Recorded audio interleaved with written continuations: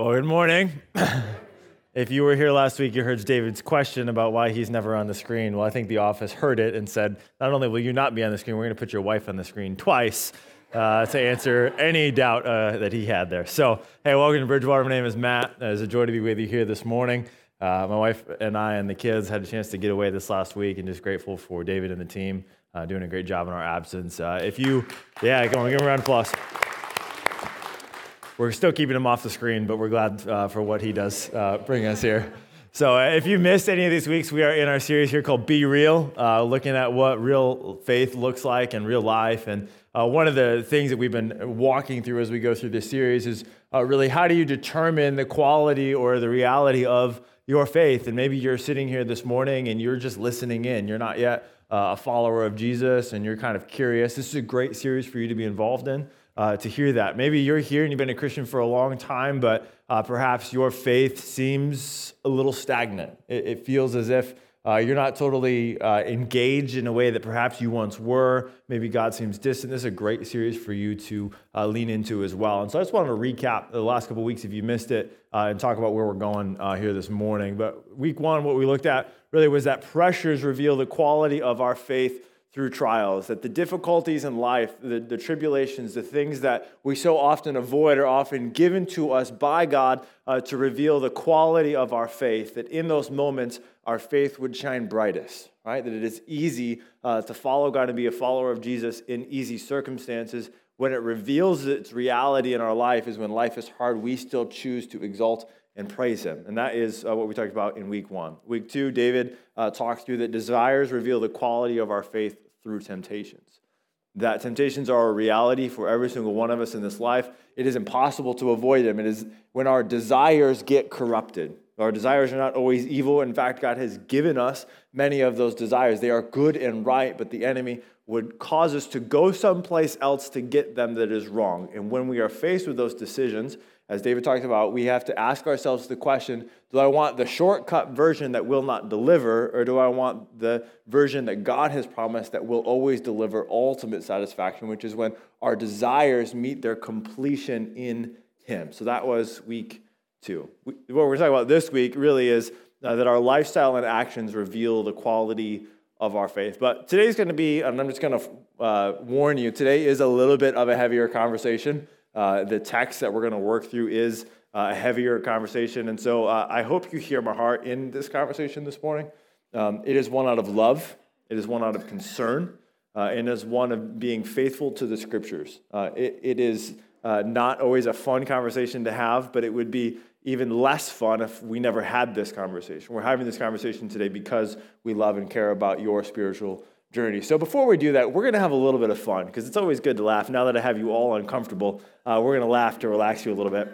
So with my foster kids, we have this little game where I try to bring a dad joke to dinner every night, and sometimes I forget, and I'm really trying to work on my dad jokes. So we're going to play a little quiz around dad joke text today. You have to decide if these dad jokes are real or not, and maybe if you want to admit if you've said some of these yourself. So here they are. Here's the first one. I'll call you later. Don't call me later. Call me dad. Is it real or is it fake? It happens, but in this survey, this one was a fake. Now, you've probably said this one yourself, probably at dinner. Are you hungry? No. Dad. All right, here's the next one. Dad, there's a moth outside the bathroom door. Can you get rid of it? Please hurry because I'm going to cry. Dad is dead. You're next. Love, moth. This one is, it is real indeed. I'm very jealous of that dad. That takes skill. Next one. Dad, can I go to Sean's party? Sean going to be there? Everyone is going to be there. That can't be right. Everyone can't be there because you're definitely not going.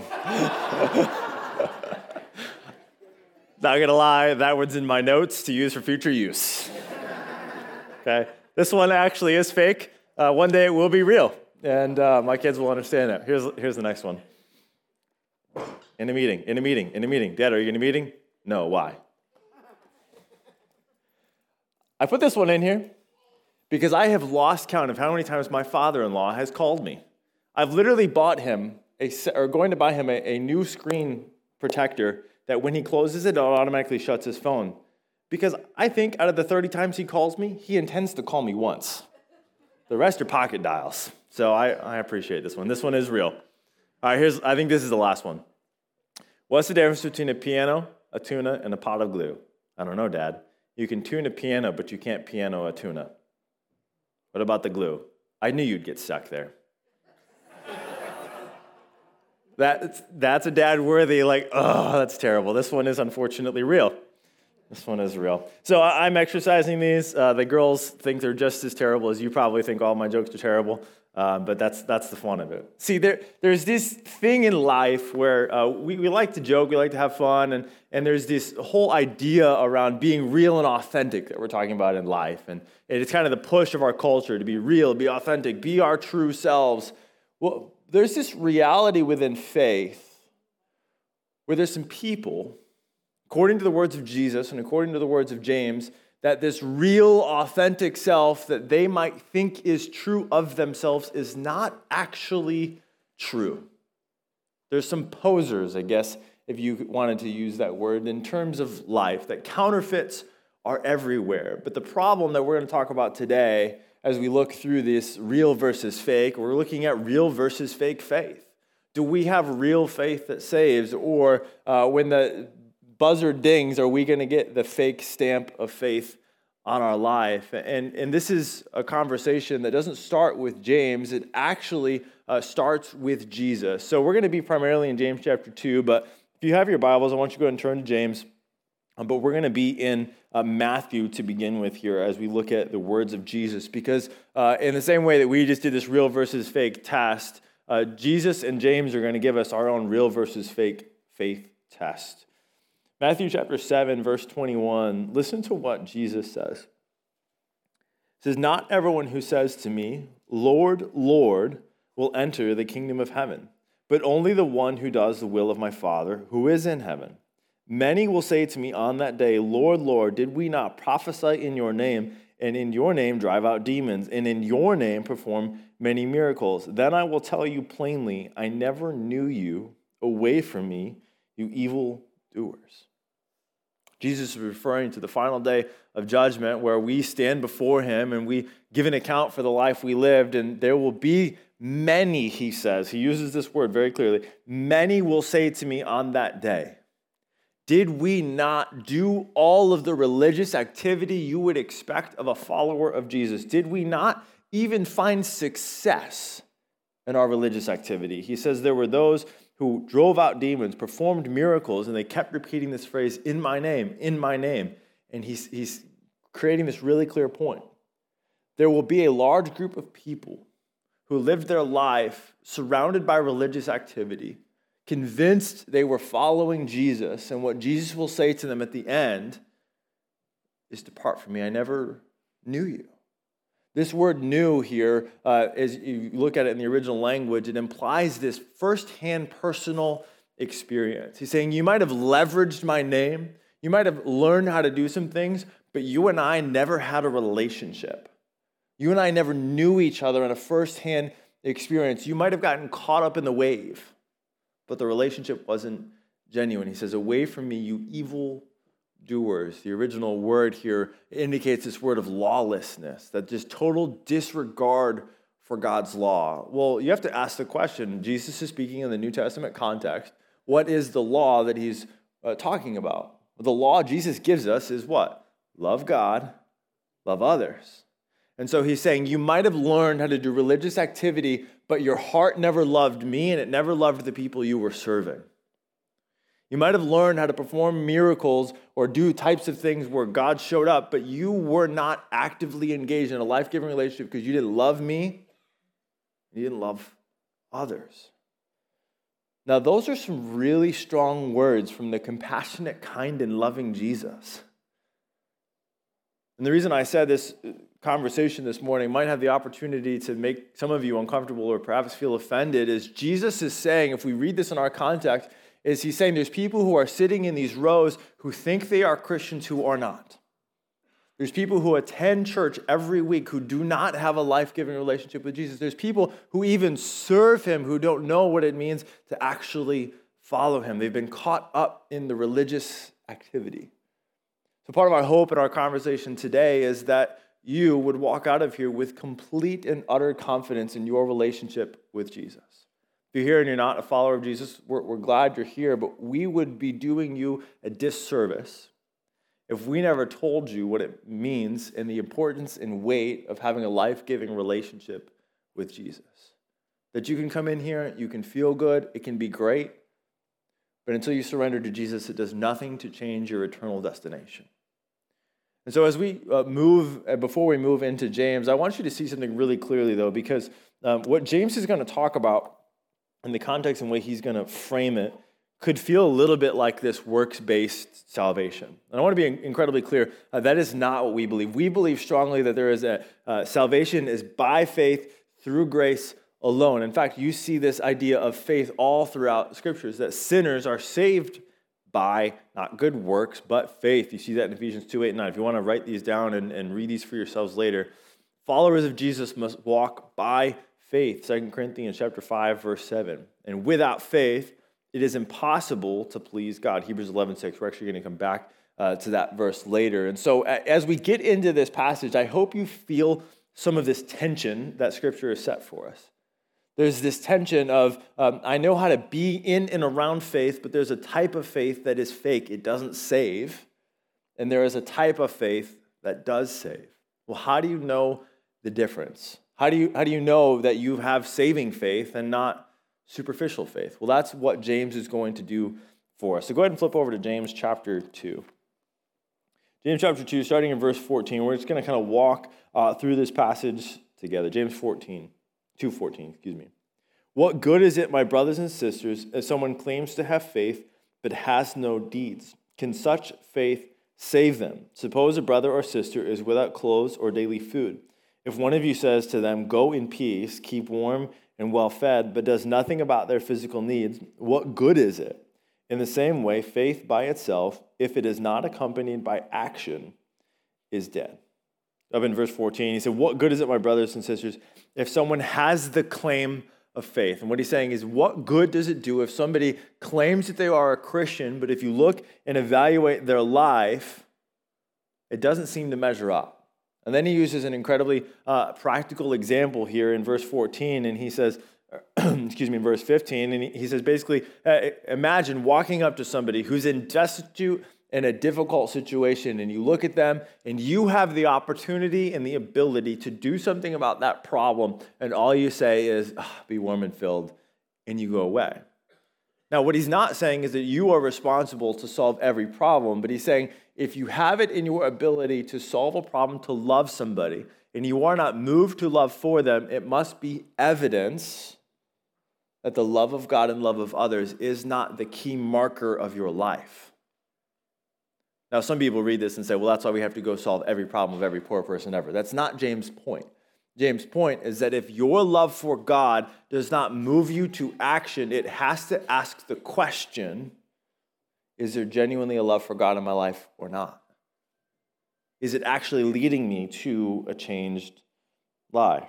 It says in verse 17, in the same way, faith by itself, if it is not accompanied by action, is dead. And here's the great debate that church and Christians and largely the Christians and Catholics have had for a very long time of, do good deeds save you? The question is absolutely not. There is no amount of good deeds that I can do to meet the perfection of God's holiness. However, what James is saying is that if you have genuine faith, what will always be a result is a life that is moved to action. John Calvin says it this way. It says, it is faith alone that justifies, meaning it is faith alone that brings us into right standing with God. But faith that justifies can never be alone. What he's saying is you can't just say, I'm a Christian, and remain unchanged. And in fact, that is a definition of fake faith for us. Fake faith is convenient, and it affects part of my life. As you consider the example that James gave there, he said, it's the type of faith that says, oh yeah, I'm a Christian, but don't ask me to do anything with my faith. Oh, I'm a Christian, but don't ask it to require anything of my life to be different. You see, fake faith wants it how it wants it. It looks at God, it looks at Jesus, it looks at church as simply an add-on to a lifestyle they already determined to live. It says, here's my life and here's what I want. I hope God blesses it. It sees God often as a rabbit's foot. I have this plan, I have this venture, and I hope God gives me a good life. I spent 5 years working in the nation of Taiwan, and the nation of Taiwan is a syncretistic nation, which means basically they're very okay with grabbing Buddhism and Taoism and animism. And what we found as we began to share the gospel with these individuals was that they were totally okay to add Christianity to that. Because what they were hearing was a version of Christianity that they really liked.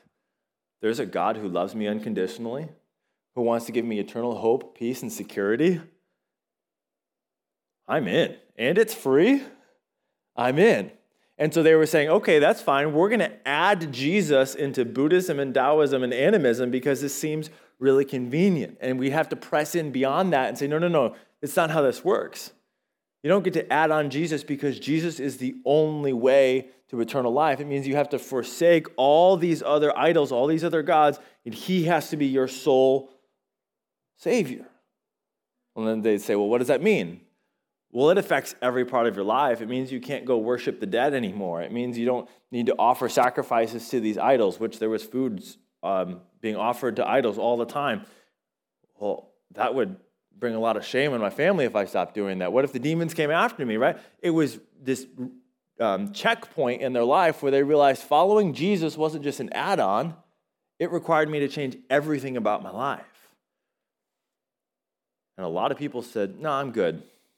It's too inconvenient for me. I don't really want it to affect all my life. Now, you don't probably, hopefully, have an idol of Buddha in your home, or you're not offering sacrifices to the dead. So your wrestle isn't, do I have Jesus or Buddha? Your wrestle, and our wrestle in America, is do I sit on the throne of my life? Do my desires sit on the throne of my life? Does the American dream sit on the throne of my life? Or does Jesus sit on the throne of my life?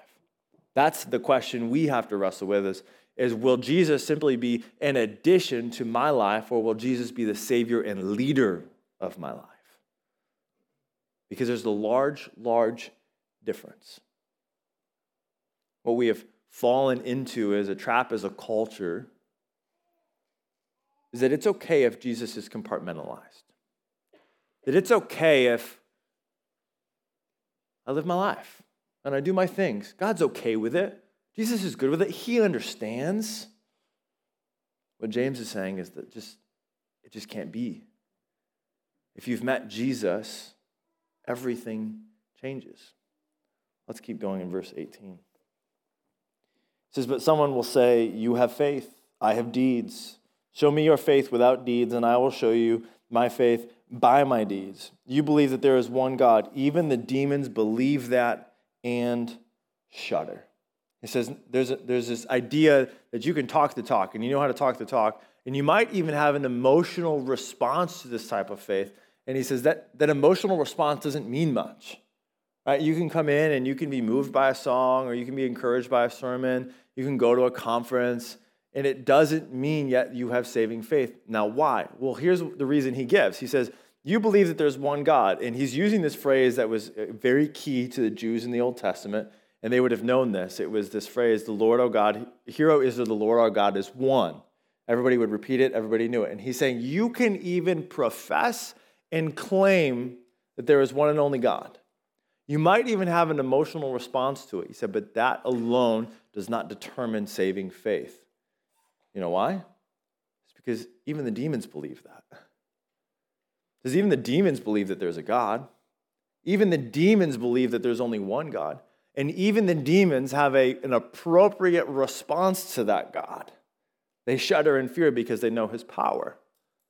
And so as you hear, and maybe these are thoughts you even thought yourself, as you think and wonder about the reality of God and does he deserve your submission, listen, even the demons who sit in utter rebellion of God go, oh, I don't want to mess with that God. He's large and he's powerful. And as I listen to our culture, as it talks about God and it demeans God and it speaks like God is distant and unpowerful, what I'm hearing is that faith is even smaller than that of a demon. It's staggering. We can say the right things, we can even have an emotional response, and yet it is not saving faith. Verse 20 says, "You foolish person, do you want evidence that faith without deeds is useless? Was not our father Abraham considered righteous for what he did when he offered his son Isaac on the altar? You see that his faith and his actions were working together, and his faith was made complete by what he did. And the scriptures was fulfilled that says, Abraham believed God, and it was credited to him as righteousness, and he was called God's friend. You see that a person is considered righteous by what they do and not by faith alone." Let me park right there because that verse needs to be unpacked. He says that you see a person is considered righteous. Not that he is made righteous, that he is considered righteous. Because we are made righteous by Christ's sacrifice for us alone. Let's just be abundantly clear on that. He's saying, but that becomes evident to the world around us when your life begins to express that change has come to you. You see that? That's the point he's making there, that you're considered righteous. You are observed to have the righteousness of Christ. Verse 25. In the same way, was not even Rahab the prostitute considered righteous for what she did when she gave lodging to the spies and sent them off in a different direction? As the body without the spirit is dead, so faith without deeds is dead. He uses these two examples of people from the Old Testament who had huge decisions to make about whether they were going to follow God with everything. Abraham was being asked to give up the thing that was most precious and most dear to him. Would he hold his desire as greater than his obedience to God, or would he ultimately obey God in spite of his greatest desire? And for Rahab, she was forced to choose allegiances. To choose the allegiance of following the God of Israel meant she could be killed as a traitor, yet she was willing to make that sacrifice. She was willing for her faith in God to cost her everything. See, here's what I want us to see today. If you get nothing, I want you to get this. It is impossible to surrender to Jesus and stay the same. It is impossible to meet the love of Jesus, to have a genuine conversion and to remain the same. I've used this example before, but it would be like you walking out onto Interstate 81 today and a tractor trailer hits you at 65 miles an hour while you're standing there. Nothing about you would be the same. Nothing about your life, your body would remain the same, and in the same way, but in a positive manner of not getting run over by a semi-truck. The love of Jesus is so great and so powerful and so real and so unstoppable that when we surrender to it, it has to move something in us. And so it begs the question, if you have claimed to have faith in Jesus, yet your life has remained unmoved from its position before, have you genuinely surrendered is the question that is brought to us. You see, real faith is costly and it affects all of my life. It is not costly in the sense that I have to earn it. It is costly in the sense that it causes me to give up and change my desires towards sin. It causes me to lay down my wants and pick up His. It means that I'm no longer on the throne of my life.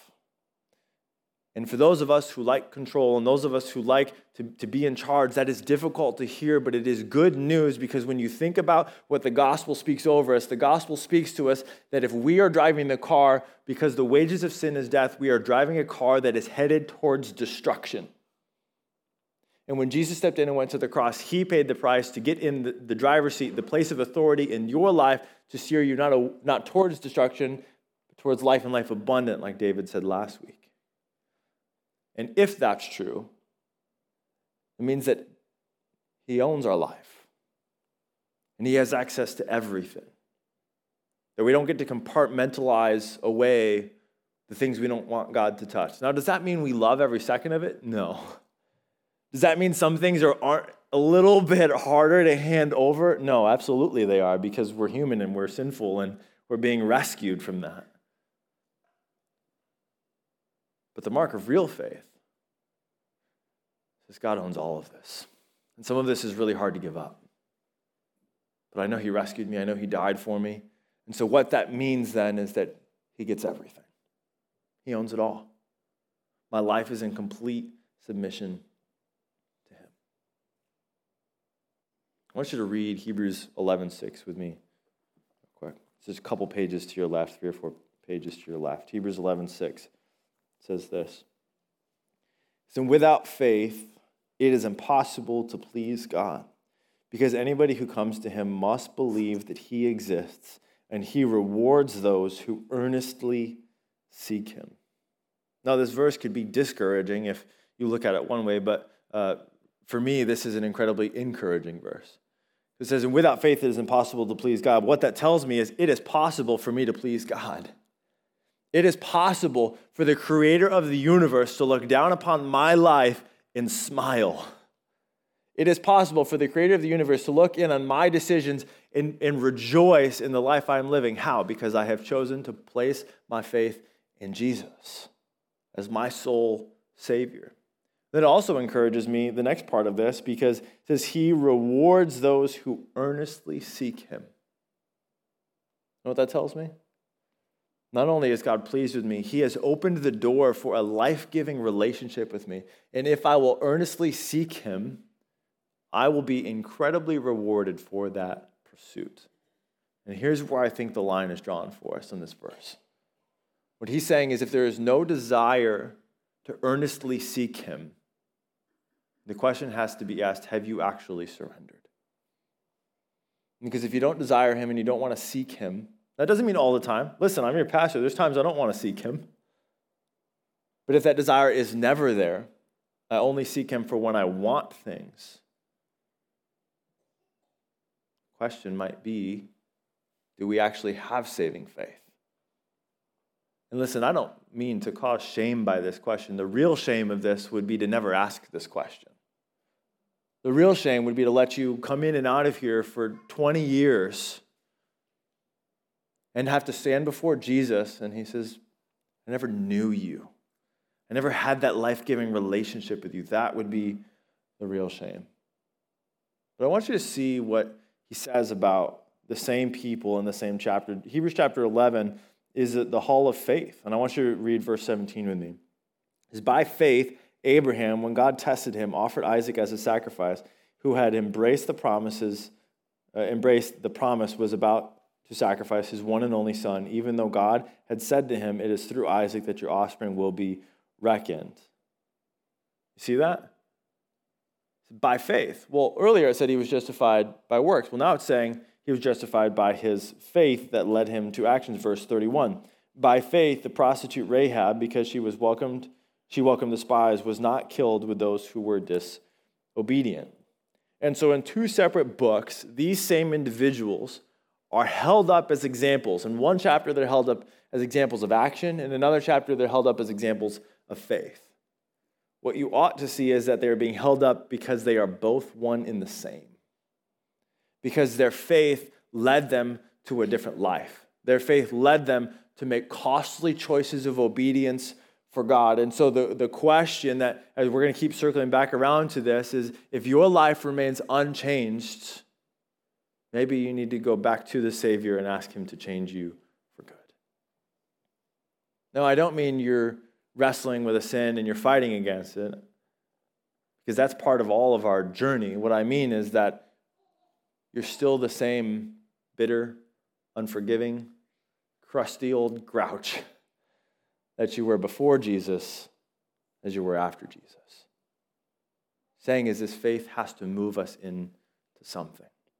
Now, I'm not talking about perfection, because you will live a life of misery pursuing perfection, because Abraham wasn't perfect, certainly wasn't perfect. You read his story. Rahab certainly had a past. She wasn't perfect.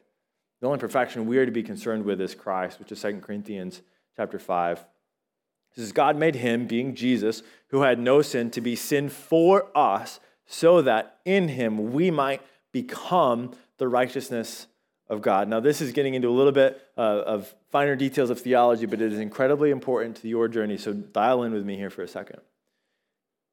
Jesus was sinless. He came to earth, and when he went to the cross, he took your sin upon him. He became sin who knew no sin, so that when he went, he paid the price for all of our mistakes, all of our sin, so that we might become the righteousness of Christ. This word that we talk about here is called being imputed righteousness. It is righteousness that is given to you. So what he's saying is that you are declared righteous at the moment of surrender to Jesus because he has given his righteousness to you. If you think back to what James said earlier, he said they were observed to be righteous when their life was moved to action. So make no mistake. Get out of the business of trying to save yourself. Get out of the business of good deeds and right behavior that it's going to make you right with God. It's just not true. The only thing that will make us right and give us saving faith is surrender to Jesus, and then that will result in a life of action and change. Later on in the same book, in 2 Corinthians, Paul tells us to preach this very sermon and to have this very conversation.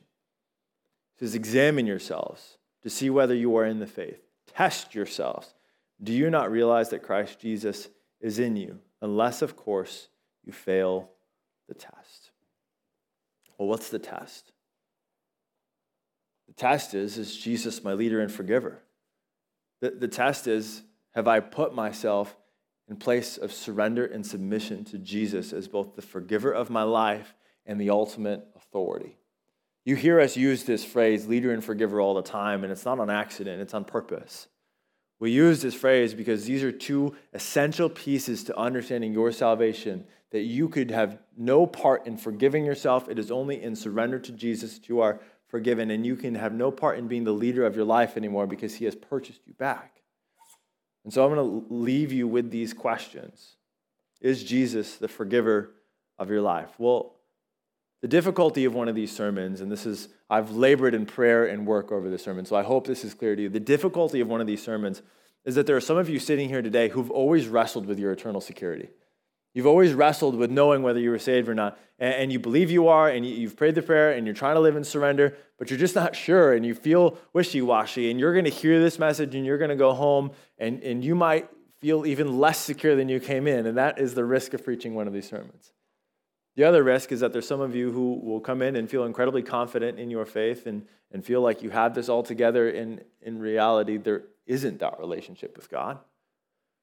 And then there's others who are confident in your relationship with God, confident that he is your Savior, who will miss this message entirely and what it means for our life.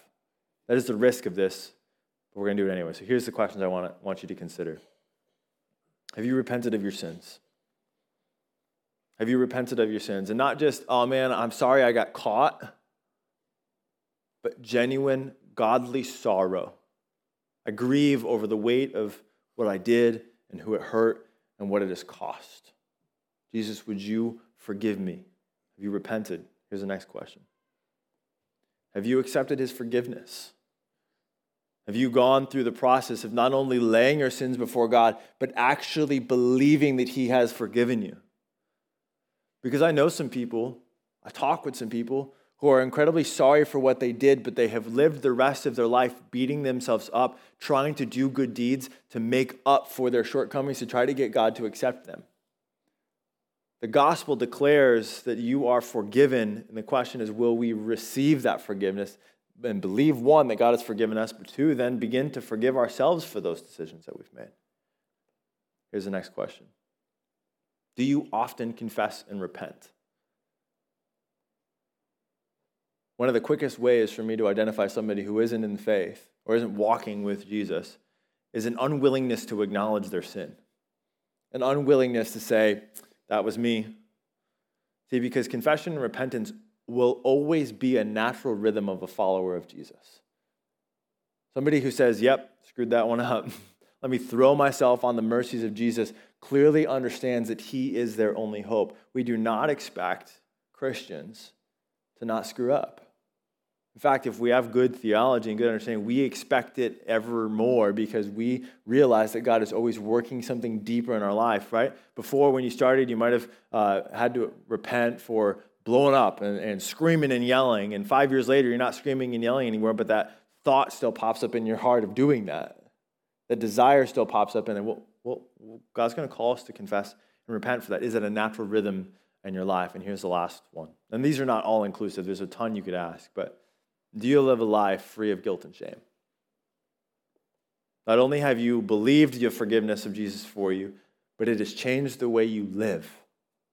You're not defined, actually there is one more, which is the next one, which kind of brings clarity to this. Do you define yourself by your past or what Jesus has done for you? When you consider your life, do you say, man, I'm a sinner who screwed up and I did this, and that's all I'll ever be? No. Do you recognize who I was? Jesus purchased me from that and has given me the position of a son, of an heir to the throne, of being righteous in his sight. That's what it means to make Jesus the forgiver of our life, to be free from that past. Now, that doesn't mean it doesn't creep up. It doesn't mean we don't fight it, but it means we don't live in that place anymore. Here's the next question. Is Jesus the leader of your life? Now, there may be many of you who identify readily with Jesus as forgiver. And here's where the rubber really meets the road for us, because it's easy to enjoy the benefits of forgiveness, but it also brings along with it, Lord, that he is our Lord, he is our leader. And this is the dividing line, I think, that most followers of Jesus or churchgoers in America will have to ask the question. Is he really the authority in my life? And here's how you would know that. Is honoring God with your life the most important thing to you? When you consider your life and your actions, is it the most important thing that as you consider your life, honoring God is utmost for you? Or is it getting my way, getting blessed, getting good fortune, getting whatever I want out of life and out of God? There's a difference. Next question is, do your decisions reflect what you think Jesus would do in that same situation? Right, when you're in a hard spot, do you think, what's the easiest way out of this? Or do you think, what would Jesus do right here, right now? Now, does that mean you do it every time? No, because then you'd be Jesus himself. But it means there's this desire in our heart to live a life in the way that Jesus called us to, that we consider him in everything we do, which is our third one. Does God have say in your relationships, finances, career, and time? Does God really have final say when you think about what you want to do next? Now, when you think you want to do in the future, does he have final say? Here's the last one. Do you seek to love others as God does? And this comes back to Jesus' point about lawlessness, that we would love God and love others. Does it mean we love perfectly? No. But there's a desire in our hearts to love our enemies. There's a desire in our hearts to love our families better. There's a desire in our heart to treat people with kindness that flows not to get God's love, but in a response because we have already received God's love. And so as we come to the end of this, there's going to be a card on the way out if you want to take it. There's some other questions in there that you could ask. Here's the question I want you to leave with today. Are you confident in your relationship with the Lord? And if you are confident in your relationship with the Lord, could you help somebody else grow in their confidence? Maybe you're here today and you're not confident. You're not sure. You want in. You want to know this saving faith. You want to leave behind this activity. You want the peace that passes all understanding. We would love to have a conversation with you about what it means to make Jesus both the leader and forgiver of your life. Maybe you're here and you've largely lived a life of Jesus as forgiver, but you've never really decided that he's your leader. Maybe today's the day that you do that. Maybe today is the day where you get off the throne and you say, Jesus, you're in charge. I remember I lived the first probably 7 years of my Christian journey not really ever realizing, acknowledging, and living in response to Jesus as Lord. I really did see God as this rabbit's foot out of a difficult childhood. When I came to the position, I was about 18 or 19, I think it was about 19, when it finally hit me. And I was like, wait. I don't get to be the shot caller anymore. I don't get that. And you know what? It was so freeing to me. It was so freeing to me. Because I finally understood that I wasn't determining life based on my knowledge, what I wanted. I was now living life in response to the creator of the universe who saw my beginning and my end, and I realized that the plan he had for my life was far greater, full of far more joy, far more peace than a life I could have ever written for myself. I hope today both encouraged and challenged you to not only claim that Jesus is your leader and forgiver, but to live a life that he is your leader and forgiver. Let's pray. Jesus, we come to you. Lord, we thank you for your word and the difficulty it can bring to our comfort sometimes. But your word tells us to examine ourselves, to consider.